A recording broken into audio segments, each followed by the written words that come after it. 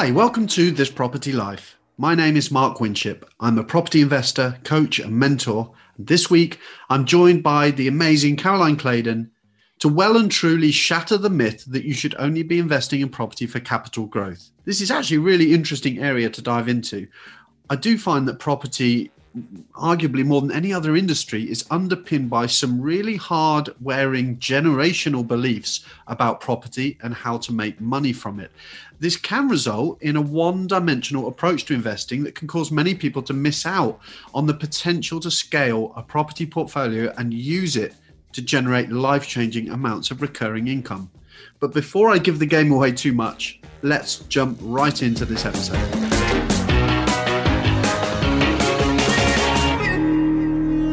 Morning, Caroline. Thanks for joining me. How are you doing? Hi, Mark. Good. I'm good. Are you? Yeah, I'm really good. Thank you. Yeah. So we're chatting about capital appreciation and reasons to invest in property, and I guess the perception that maybe we all had before. I guess there's a big difference for me between how I perceived property investing before I got educated and how I now see it, and the perception that the only real reason to invest in property is for capital growth. Yeah. What are your thoughts on that? I think traditionally that's how everyone thought property investing was, and it might have something to do with, I don't know, the inflation that hit from the 70s till maybe the 80s, something along those lines, where in the 70s the average house price was what, like £2,000-3,000, maybe £4,000, and then in the 80s it all like exploded or whatever. And I think that might have sown the seed. I don't know where it came from, but I always know that whenever I heard my parents talking as a child about property, they would always talk about the good areas, areas where you'd get, those increases. And I think that's maybe what makes people think about property in relation to that capital growth. And there were probably periods of time, different market conditions when it was easier to achieve that capital growth and easier to get into the market and to refinance properties quickly and all that side of things. But I guess the bottom line is you don't know what you don't know, right? We did it, so we were, prior to sort of getting educated and starting property as a professional business, we became accidental landlords of a student-let property, and we dumped a load of equity into a deposit, and just sort of crossed our fingers and hoped that at some point in the next 10 years or so, it would start to pay itself off. And that was property investing for us. We thought, right, we're doing this, we've made it here. And in 10 years time, we might buy another one. But this is it. This is how you thought. You thought if you heard of someone with like more than 5 or 6 properties, you'd be like, oh my, that would be like mind blowing. Like, how are you doing this? How much money have you got to do that?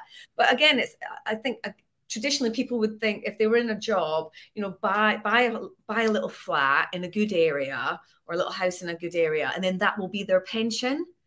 And actually, when you think that through, okay, so if they hold it for say 30, 40 years, yes, it will definitely have gone up a lot in capital appreciation. But then what, when you retire? Do you sell that and have that big lump sum of cash and then just erode that away and hope that you you timed it right? Exactly. It's like, oh shit, if I actually live longer than this money, then that's a problem. So I don't really know how that process worked in people's heads, if they just waited and then that property's cash flow would be their pension or retirement, or they'd sell it.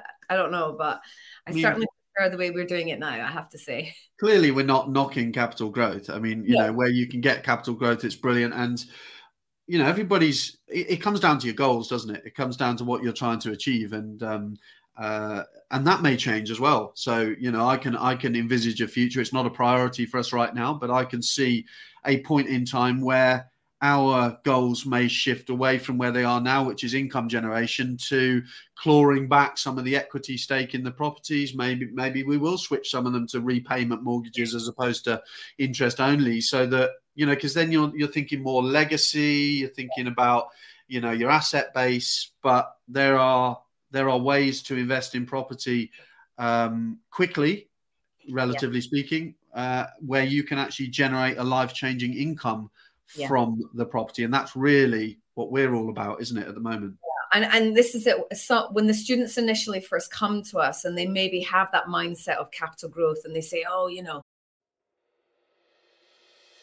If you love to travel like me and you understand the power in escaping the money for time exchange trap, but you just don't know how to do it, then building an Airbnb consultancy business could be exactly what you have been looking for. Right now in the UK, there is a completely untapped opportunity through helping struggling Airbnb hosts by turning around their underperforming properties and generating you huge commission payments in the process. We are going to teach you all of the tools and all of the techniques that we've learned over the last 5 years through building our very own multiple six-figure Airbnb business, arming you with everything that you need to swoop in and save the day. Minimal startup costs, zero risk, and almost unlimited potential. Sound good? Welcome to the Airbnb Consultant. Contact us through any of the channels included in the studio notes to get the conversation started.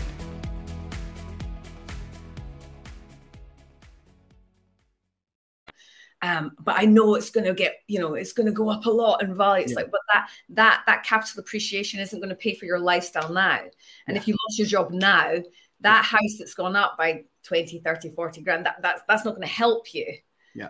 And I think that's, people miss the threats that they're facing in their everyday life, that they need that income now for security and support, than the idea, because let's face it, it's just on paper, isn't it? That capital appreciation is it's nothing until you realize it, which is selling it. And if you have like a catastrophic event, not just in your life or maybe in the market, something that you can't control, maybe selling that property at its height of value is not going to be possible. Yeah.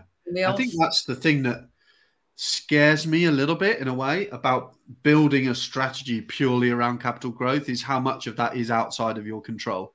And how little influence you really have over that. You know, yes, you know, there are traditionally good areas for capital growth, but even that is fluid over time. And to the thought that you could end up in a situation of, you know, where actually the property's gone down in value and I'm no better off than when I started, is not great. So it's the control element as much as anything. I think, you know, where you're investing for income generation, I feel like I have an influence over that. I can change my strategy. I can rent a property by the room or even by the night if I want to increase the income that it generates. I have a control over how I market the property, who manages it. You know, I feel I've got a little bit more say in that than just park some money and cross my fingers and hope that the trend of property prices doubling every 10 years, which is what they say,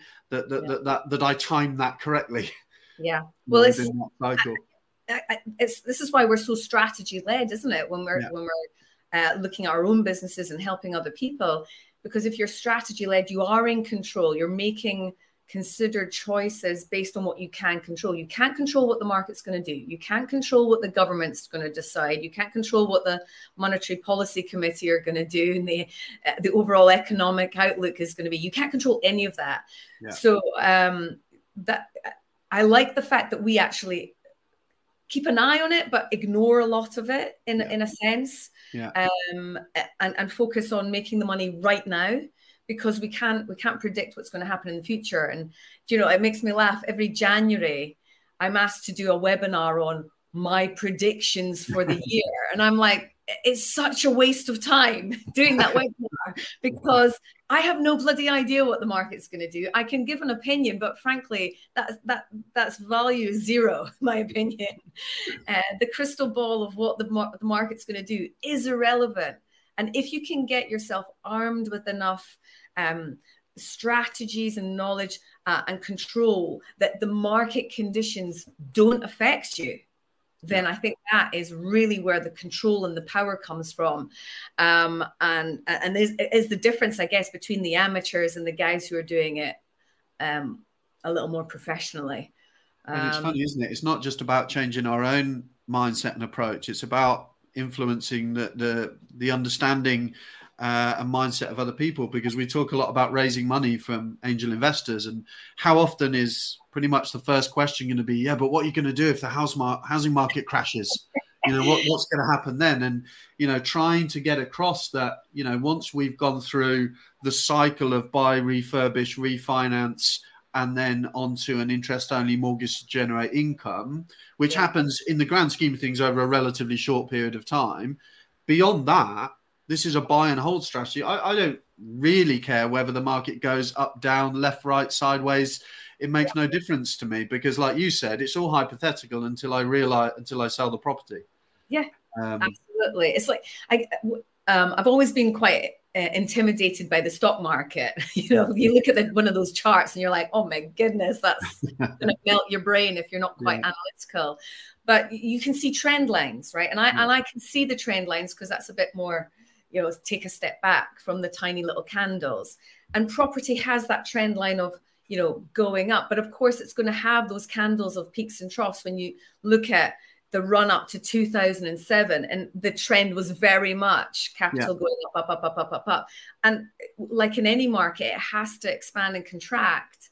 And then 2008, that was the contraction. It went down. You know, people were losing their minds, like, property market's crashing. It's a disaster. Then people are scared of going into that market. But when you look at the big picture and see the trend line over a 10, 20, 30-year period, actually, it stands to reason that those peaks and troughs are going to happen. And if you're not trading on the basis of it going up, then you're going to be safe long term, because this is get rich for sure rather than get rich quick. Yeah. And it's about surrounding yourself with people who are like-minded people who are doing a similar thing, isn't it? Because we all get started in this process, and we're surrounded by people who love us, care about us, want to give their opinion on the way we're doing it. And, you know, quite often that's family members, and you described it as a generational thing. And I think there is an element of that. And, you know, it can feel a little bit like you're being a bit of a renegade, because there's people around you saying, why are you investing there? Why on earth, you know, the safe money is in London or the Southeast or wherever it might be. And having the courage to forge your own path is key. And a lot of that comes from surrounding yourself with a network of people, getting educated, absolutely critical, and surrounding yourself with people doing the same sort of thing that you are. Yeah, Nick and I, we often laughed about it because, you know, growing up in Edinburgh obviously has its areas that really have spiked in capital growth over the years. And, it's an expensive city to buy property in. And when we first started investing, you know, be it back in 2008, doing it properly, our first investment area was Cumbernauld, which is not the nicest, most salubrious of areas just outside of Glasgow. And when we said, you know, to our parents, like, oh, you know, we're buying these properties in Cumbernauld, you could see them like wince and turn their nose up, like, what? Why there? And if they reacted like that, we knew we were buying for cash flow. We were doing the right thing. Yeah. My mum ever showed any interest, like, oh, that's a nice area, I knew I was buying wrong. So do the opposite. Yeah. And buying for cash flow is the alternative, right? So we shouldn't assume that everybody listening knows what we're talking about. So what is the alternative to buying for capital growth? And that, you described it as buying for cash flow. So our model, or the alternative model, if income is your priority, which it is for a lot of people who are looking to get financial security, to potentially give themselves options, which might be, change their situation, quit the day job, what change their family circumstances. Income is going to be the key to buying that time back for themselves. So this is very much around buying properties in areas where the rental demand is strong, where the potential to generate income through rental is strong, and then actually pulling equity out of the property. So refinancing, releasing money from that so that you can cycle that money. So you put it on an interest-only mortgage so that you're maximizing the money in your back pocket from that property every month. Yes, you're not paying down the asset, but you're using it as a vehicle to generate income. And then you recycle those funds into more deals. And that's how we scale, right? That's how we can do, 2, 3, 4, 5, 6 deals a year as opposed to 2 deals every decade. Yeah, absolutely. And looking at the investment areas based on the kind of house price ratio to rent. Yeah. And this is where London and Edinburgh fall down. The price of having to secure that asset versus the rent that it commands, it just doesn't match up. Yeah. And, traditionally, I guess people would put their capital and dump it in a property as an asset and then ride that speculative, market trend for it to go up. And that would then, in their minds, be a good return. But it's not a great return if you're having to feed that beast every month. Exactly. Then it becomes a liability if you're having to cover it on top of having that cash in there. And there are many properties out there that you have to do that. Yeah. When I was training out in Hong Kong, in fact, that's all they would do is they would buy for capital growth and they buy off plan even. And you see this a lot where you have the shiny brochures. You can buy in phase 1, but by phase 6, when we've finished it, it's going to be worth like 100 grand more. And that you're taking that on the basis of the developer's word and the market supporting it. And then they would have to, feed that beast as well. They wouldn't actually make any money from it. Yeah. And because that was culturally the norm in those countries, people would do it thinking it was a good investment. Yeah. So that was quite a challenge going out there and showing actually you don't need to lump all your cash into it and then feed it every month. That's actually a massive liability. It's going to hurt you. Yeah. And it comes back to your goals, doesn't it? Because other than what we've said about the fact that capital appreciation is largely out of your control, other than that, there's nothing necessarily wrong with buying a property that's ready to rent and you're just putting some money into it and letting it tick along. But if you're doing that thinking that that's going to support your family, that's going to generate an income for you as you move through life, it's just not quick enough, is it? You can't scale. Literally not scalable. Yeah. Not scalable at all. And when you look at businesses, you have to look at where's the growth potential. Yeah. So and take it away from property for a second. If you were a dog walker, for example, and it required you to walk the dogs, how do you scale that business? Because you're one person. Do you then subcontract out to other dog walkers and scale the business? You're having to always think about where's the growth. If you're relying entirely on yourself as a dog walker, you break your leg, you now can't walk your dogs, and therefore you can't make any income. Yeah. Then you're exposing yourself and risking yourself, particularly if you have just one property. Something happens in that area. Maybe it starts going down in a sort of degeneration of an area. Something happens socioeconomically. You've got all your eggs in one basket. The power behind scalability is you're diversifying, you're spreading your risk. Yeah. It's not about being greedy and having more. It's sensible business, isn't it? Just making sure that you don't have all your eggs in one basket. Yeah. It's not that the capital value of a property is not important to us. It's critical to our model that we are buying property that is undervalued because potentially it's a little bit worse for wear. It's distressed, and we're adding value to that. That's critical to our model. That's what allows us to refinance, pull out that money. But we are going to that money serves us better going into another income generating asset than being left in that one property. And we can force the capital gain. So you could, in certain circumstances, you can put an extension on a property, or you can turn a property from one thing into another thing. So you can change its use, and that potentially has a significant impact on its actual value. But you have control over all those things. This is not cross your fingers.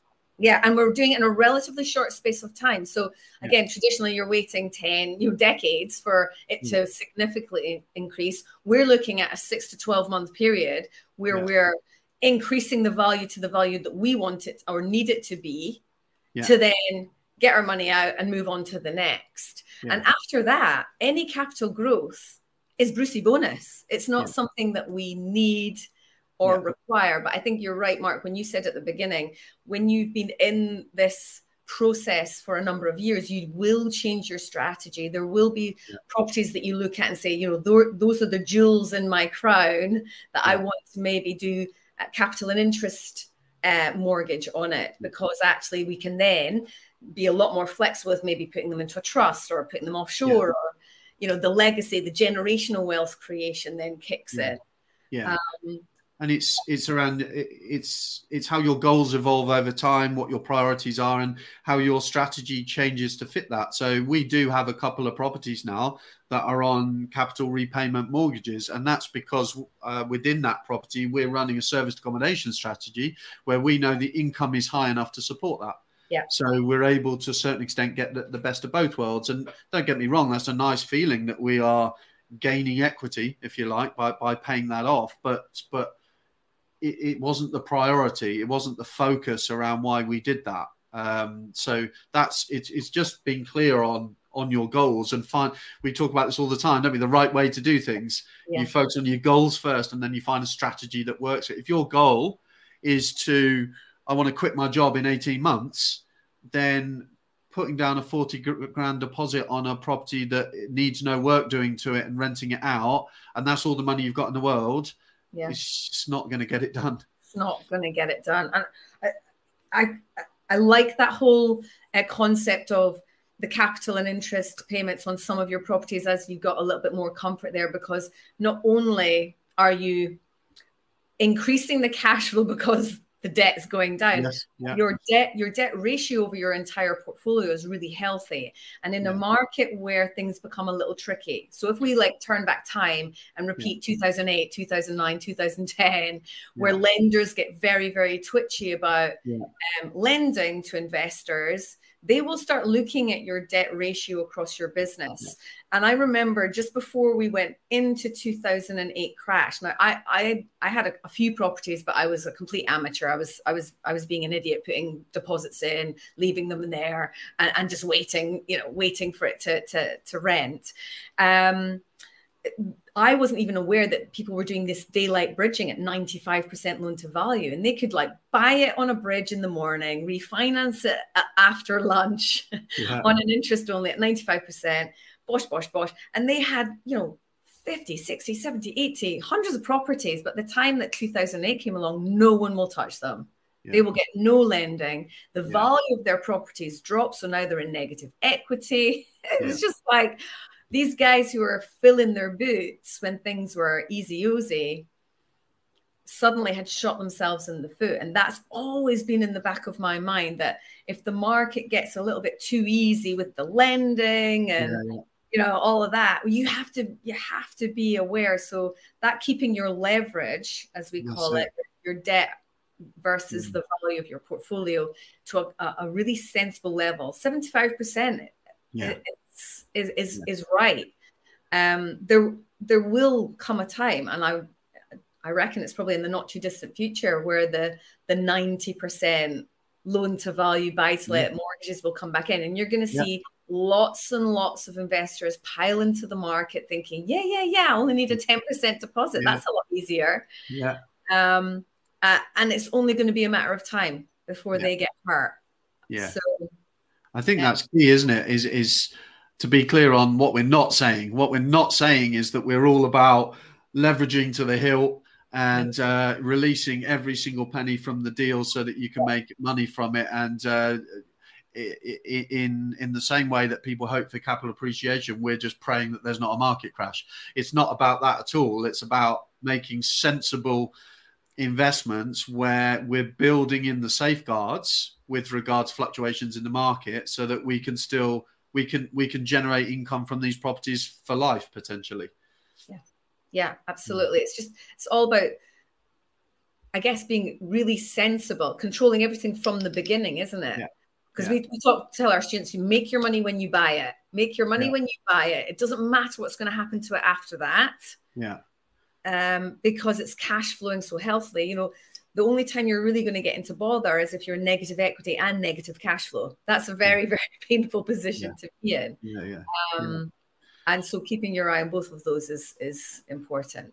Cool. Well, do you know what? I think we've squared that off nicely. I think that, you know, I think hopefully that's clarified a few things in people's minds. And if anyone's listening to this that, you know, hasn't started investing in property and maybe was coming into it curious as to how the stories that they see on social media and on our Facebook page and everything, these people doing multiple deals, how that is possible. And how it works. So, but I think coming back to the key message really is get educated.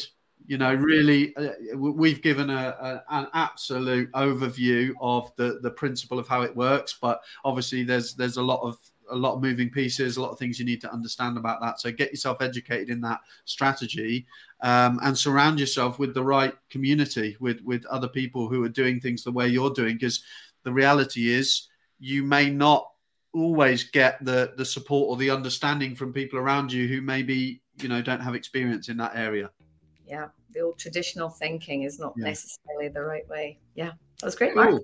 Great stuff. Thanks, Caroline. Thanks for your input as ever, and I will speak to you soon. Always a pleasure. Thanks. Take care. Bye.